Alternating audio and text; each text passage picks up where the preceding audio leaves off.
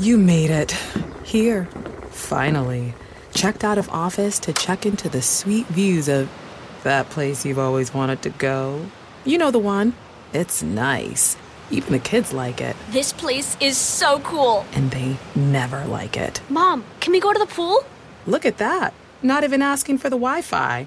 When you're with Amex, it's not if it's going to happen, but when. American Express. Don't live life without it. From earaches to strep tests, visit MinuteClinic at CVS. See a provider, fill a prescription, and grab essentials. Or see us online with telehealth options. That's how healthier happens together. Services vary by location. Prescriptions can be obtained at pharmacy of choice. Visit MinuteClinic.com for details.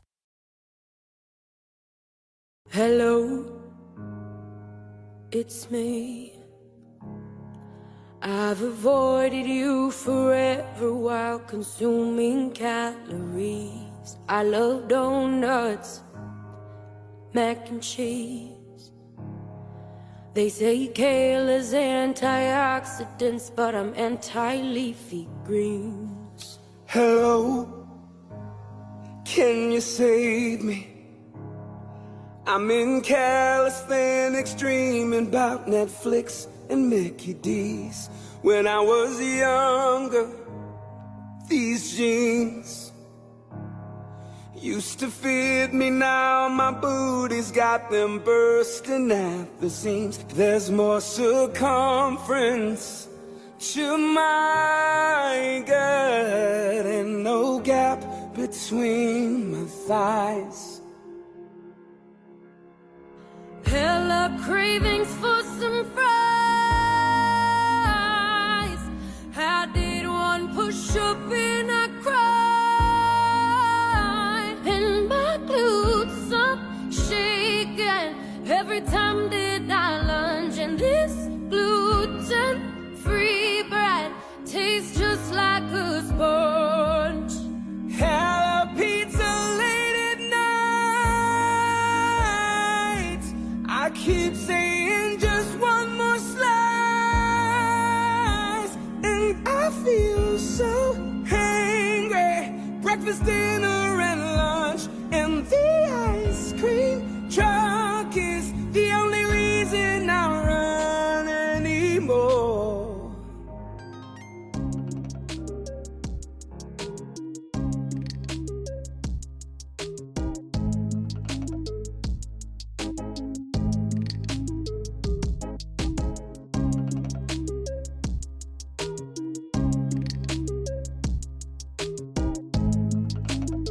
One of the biggest dangers of the diet culture is the effect it has on not only our physical body, but our mental mindset. With the idea that we have to all be a certain size, and how society has said that we either need to be buff with, get the BBL done, or be rail thin to be a model, it causes so many of us to yo-yo diet, where we restrict ourselves, and then that is not something that will give us substance and is manageable long term, that we whiplash back to eating, and that could be eating normal or binge eating, which causes us to gain the weight and feel so much worse.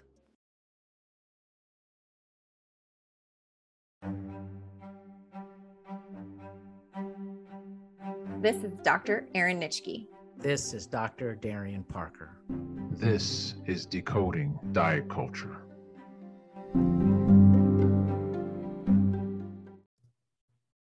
Hello, everyone. Welcome back to another episode of Decoding Diet Culture. Today, we're going to talk about reminders about common diet culture messages. And I chose this because it's pretty timely, considering a conversation I had in one of my classes with one of my students. So as a personal trainer, educator, health coach, I always hear my students express toxic messages that they've seen through diet culture, and maybe not even recognize immediately that they are toxic. And other times they question whether or not they're toxic because of the way that it makes them feel internally after they've consumed that information.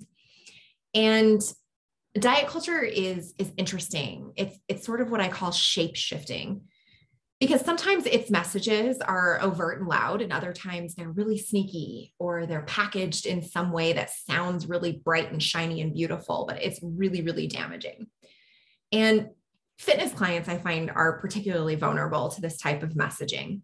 And I feel like, as a professional in the health and exercise space, that I have a responsibility to help my clients and my students and consumers reframe the messages that they hear in a way that accomplishes two very specific things. First, that it rejects the underpinnings of the message of diet culture, which is the toxic messages. And it helps clients and students or consumers make health decisions based on evidence and not the random rhetoric of some science, quote unquote, person on Instagram, an Insta influencer, a fitfluencer, someone like that, that's less than versed. So I want to focus on some very specific messages that I want to use this opportunity to remind you about. And there are 5 of them because they are the most common. And 2 of them have come up in my class conversations just this week. So the first one is this fear of bread. Bread is bad and it makes you gain weight. If you ever notice in diet culture messaging, it's very much slanted in the low carb, no carbs, no carbs. No one's living their best life without bread. Unless you have some sort of allergy, sensitivity, or dietary constraint, there's nothing wrong or bad about bread. And remember, in a previous episode, I talked about that dichotomous thinking that diet culture tends to lean towards, which is that moral value. This food is good and this food is bad. Bread is tasty, and it's such a part of so many cultures, and it does offer nutritious value depending on the vitamin content, the fiber content. Of course, we always want to, look for those better options of fiber because it helps keep our digestive system and gut health in check. But there's nothing wrong with a nice sourdough or a nice breadstick. And second thing, bread or just carbs in general alone aren't going to cause weight gain directly. Again, it's about that overconsumption of calories that will do that. So again, unless you have an allergy or a sensitivity, or it's just not a type of food you enjoy, bread's not bad. Think about ways you can integrate a high fiber choice into your food selection. It's gut healthy, it's gut friendly, unless of course, again, you've got a sensitivity. And it's just enjoyable. No one's living their best life without bread. So really what you can do is start to learn how to evaluate food labels and identify any questionable or those highly processed products that really don't give us a ton of nutrients, but give us a lot of calories, which means we won't have the satiety feeling. We won't have this staying power. But that said, a lower fiber option here and there is not going to derail any healthy eating pattern you've established or are trying to establish. For example, pizza isn't really high in fiber, but it's so fun to eat, and there's this pleasurable experience with it. So the message is, don't cut out bread because some guru who probably eats bread, mind you, spreads that message. It's just not necessary. The second one that came up in class this week is cauliflower is a great substitute. Truth. Cauliflower can be a reasonable substitute for those with special dietary considerations, somebody that is worried about some sort of trying to keep their blood sugar stable. But not everything under the sun needs to be made from cauliflower, because it can be. And sometimes it's just not a very tasty option. So I want to encourage you to try out a recipe or two if you're interested in substituting rice, with cauliflower, or something to that effect. You want to have cauliflower rice, or you want to make the cauliflower potato, something like that. Try out a couple of recipes, but the only way to know is to really try it. But don't just make that a default, especially if it's not something you are going to enjoy. Because if you're not going to enjoy it, it's no fun to eat that food. But cauliflower can really be a great option for anyone who is sensitive to gluten or simply just likes the flavor better. They're trying to sneak in more cruciferous vegetables in their diet, but there's no need to put cauliflower in things like brownies and ice cream. I mean, let's be real with what we're substituting for. The third one, and I've talked about this before, is that sugar is evil. It's not. Sugar is tasty. And really, as I'm sitting here recording this for you and talking to you about this, I am drinking a cup of hot tea with a teaspoon of raw honey because I like it. And because diet culture tells me not to. I'm kind of stubborn when it comes to ignoring those messages of diet culture. But really though, sugar can and does work against people when it's overconsumed. So I don't want to make light of that, but that's just like anything. You can consume too much of anything and it can become a problem. You can even consume too many vitamins, like vitamin D, for example. It's a fat soluble vitamin. If you consume too much of it, it can build up in toxicity. And that's an issue. We don't want that. So really the typical American diet includes way too much processed sugar and added sugar in products that really don't need to have added sugar. Things like frozen fruit, or think about canned fruit in heavy syrup. Peaches without syrup are going to taste just fine. You don't need the heavy syrup. So that's the real issue. And that really is a component of the current dietary recommendations to become aware of and rein in. But really, unless directed by a primary care physician, a dietitian, you can safely consume sugar here and there. And don't feel like you have to skip your birthday cake because it's got sugar in it. Really, what will benefit you the most is being able to identify sources of added sugar and all of the secret names for sugar. You know, dextrose, maltose, rice syrup, brown rice syrup, corn syrup, all of those. Think about it in terms of moderation and portion control. And also explore options for natural sweeteners. So sometimes I like to use unsweetened applesauce in baked goods, or sometimes I throw a mashed banana in. It depends on what I'm making, but nonetheless, like there are certainly options out there. So try a few recipes and see what you think. The fourth one is always eating clean. This one gets me because it's impossible to always or never do something. And when we're extreme at either end of the spectrum, always and never, we get ourselves on a slippery slope. And then there's the issue of clean foods. What exactly does that mean? And what's the intention there? When I've heard a client express the need to eat clean, it's really, as I've gotten through the conversation and kind of dug a little bit deeper and asked some more informative questions, I find that it's intended to communicate a desire just to simply round out the diet and eat a little bit healthier by adding certain options. It has nothing to do with clean or dirty foods. The issue here with this diet culture message is that we're equating clean with healthy, but that it isn't necessary to always choose like the higher priced organic options over something that is similar, that's a little bit lower in price, but still high in nutrient value. What we have here really, when we talk about clean eating, is a language problem. Food isn't dirty. It's not junk. It's not bad. It's generally nutrient rich or energy dense. That's just how it is. And sometimes foods can be both energy dense and nutrient dense. And, you know, think about almond butter, peanut butter, walnuts, fish, fatty fish. Those are all very nutrient dense. We want those in our diet, but they're also energy dense. So we can't really divide into clean and dirty. So really, if you start gravitating towards that idea of I need to eat clean, start asking yourself what that actually means to you. And if you are a fitness professional, one of the things I like to do is ask them questions that are really intended to unravel the thought process around what clean eating means to them. And I like to introduce them to language that doesn't categorize foods as good or bad. So things that are nutrient dense versus good or bad. And then really helping clients come to a place of balance where their focus is on what foods they can add. So that additive value versus that restrictive component.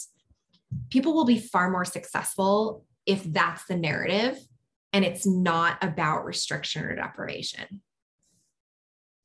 And the last one This is also something that came up in classes. We were talking about anthropometric measurements and goal setting, and it was weight loss is healthy progress. And that was actually one of the perspectives of one of my freshmen. Not a bad perspective at all, but it's also been shaped and influenced by diet culture. So again, when we look at weight in isolation, it really doesn't measure health. For example, like unintentional weight loss might mean there's an issue such as a disease state, a nutrient deficiency, maybe there's a mental health concern. So when we complement weight loss, we could be complementing the presence of disease, the presence of a disordered eating pattern or an eating disorder. And really, to define health and healthy progress, we need to understand all components. We need to understand blood pressure. We need to understand sleep quality and quantity, stress levels. What is the lean tissue to non-lean tissue ratio? What's the outlook of this person, the mental health perspective? And making it not about weight. A change in weight is simply one measurement, and it is absolutely not the most revealing. So how I redirected that conversation was about the difference between a process goal versus an outcome goal. So for example, adding fruit to 2 meals a day versus losing 15 pounds by Christmas. When the first one is an action, a behavior, a habit. The last one, or the second one, losing 15 pounds by Christmas, is an outcome. So the key to really changing behaviors is to modify the behaviors our clients continually engage in. And then when we talk about progress, we need to talk about it in broader terms, such as energy levels and that sleep quality and response to stress or how they're handling something. You as a professional or you as a consumer can change the narrative. And you can do that by simply taking that pregnant pause in your thoughts and finding out, like, why do I feel this way? And what does this actually mean? And kind of developing a sense of awareness about it. So really the truth here is that diet culture is never going to vanish. In fact, it'll probably just scream louder. It's too much of a moneymaker for those kind of peddling it, those non-science gurus that claim to be gurus, and they just have this rhetoric and this narrative that they continually promote. But as educated individuals, whether that's health and fitness professionals in this space, or it is a consumer, we really can help reframe the thought process, and we can redefine those measures of progress by looking for evidence-based information and not at our Instagram feeds, not in those messages of good, bad, black and white thinking. So really start paying close attention to the messages that you consume surrounding health and wellness. There's a whole wellness culture that really is just a fancy word for diet culture. And the messages are packaged very nicely and they're done up in a bow, but you strip it away and you undo that bow and it's all of these same messages. So just reminders about these are the common messages, but there's not a lot of truth behind them, if any, in most cases. So I hope you found these reminders interesting and helpful, and we will catch you next time on another episode.